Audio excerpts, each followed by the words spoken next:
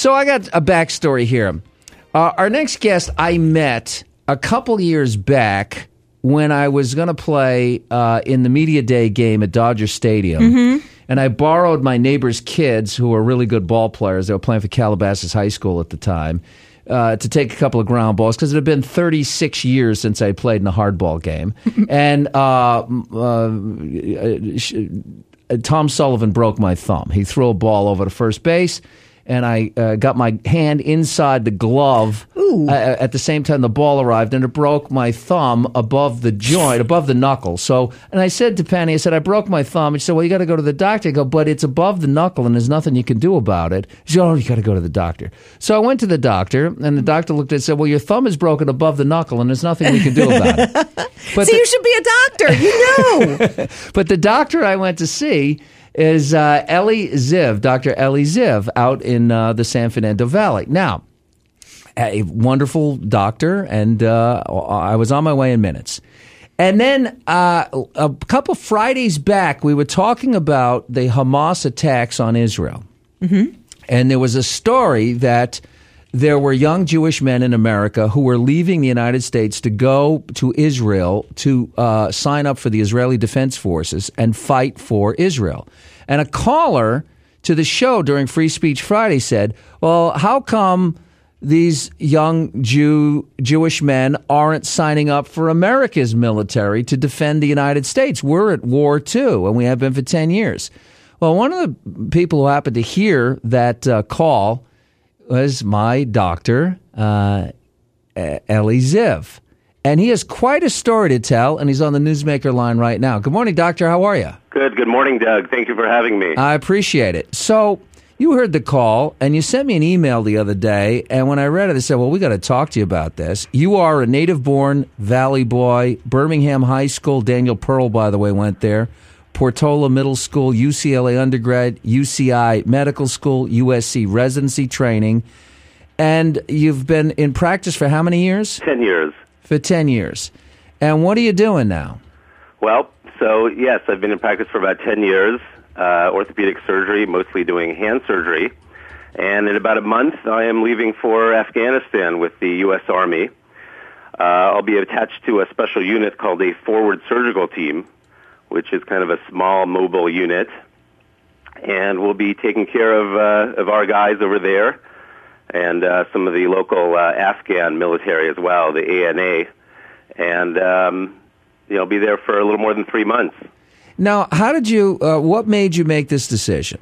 Well, there was always a part of me that, kind of thought, well, it would have been nice to serve in the military. I mean, it took you a few minutes just to get through all of the schooling I had to do, which was about 15 years. So it didn't leave a lot of time to, do a military thing before I went to school. But I'd always kind of had that feeling that would have been a neat thing that I could have been really proud of. And, in the Army Reserve, you kind of almost have a second chance. I was 42 when I commissioned, so usually at that age you can't join the military. But certainly for physicians, and especially for orthopedic doctors, there's a need, and that's what prompted me to do it. And, it's frankly, you hear about medicine today, it's all about, paperwork and dealing with insurance and the grind and the volume of people we have to take care of. So this is kind of a chance to, get away from all that and just focus on taking care of people.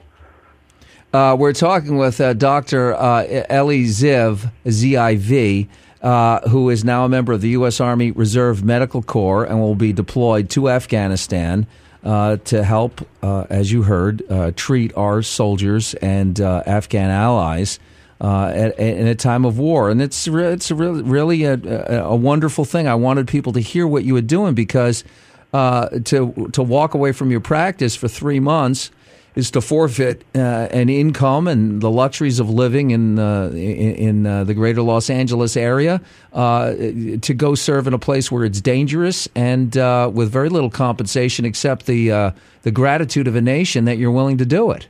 Thank you. Yes, that's true. And, it's something that often people have a hard time, understanding. But I think the satisfaction, again, will last a lifetime. And it's, in some ways, almost a break or vacation, again, from, so much of medicine these days is all about, the insurance and the paperwork and those day-to-day battles. And it's less and less about just, taking care of people. Tell us about what the FST does, the Forward Surgical Team. What kind of missions would you be deployed on? So the FST was something that they started using in the 1990s. It's a little bit like, the old, hospital we used to see on MASH. But this is designed to be a unit. It's only 20 men or 20 women, but one orthopedic surgeon, 3 general surgeons, and anesthesia people and nurses. And the idea is that you could be transported somewhere fairly quickly, and in fact, you should be able to be performing surgery within an hour of your arrival in a location. Oh, my gosh. So hit the ground running, really. Right. They even have a few units that are airborne capable, not mine. I won't be jumping out of any airplanes. But it's supposed to be almost like a frontline unit. This is what they call a level 2. Level 1 is basically the medic on the battlefield. Level 2 is the FST, which will stabilize somebody, just do the initial surgery, try to save their life, save their limbs. And then after a few hours, they'll usually be transported to the next level. So in Afghanistan, that would be one of the capital cities like Kabul or Bagram. And then level 4 care is when they send them back to Landstuhl in Germany or stateside over here. Now, the ultimate question is, when you come back, are you going to make the other doctors in your practice salute you? That's a good question. That would be right now. I'm just trying to get my children to salute me. So, well, good luck. Let us know if you can perfect that. Dr. Ziv, it's a great story, a real sacrifice, a real act of patriotism, and we appreciate what you're doing. You got a website, right? Eliziv, ELIZIV.com? Well, right now it's drziv.com. I met with the Center for Orthopedic Specialists. And in January, I'll be returning to a new location, but I'll be at drziv.com. Well, listen, we will follow your story, and we certainly want to hear from you when you get back. Thank you, and thank you for having me. All right, safe travels, Dr. Eli Ziv. Wow. That's a pretty great thing that he's doing.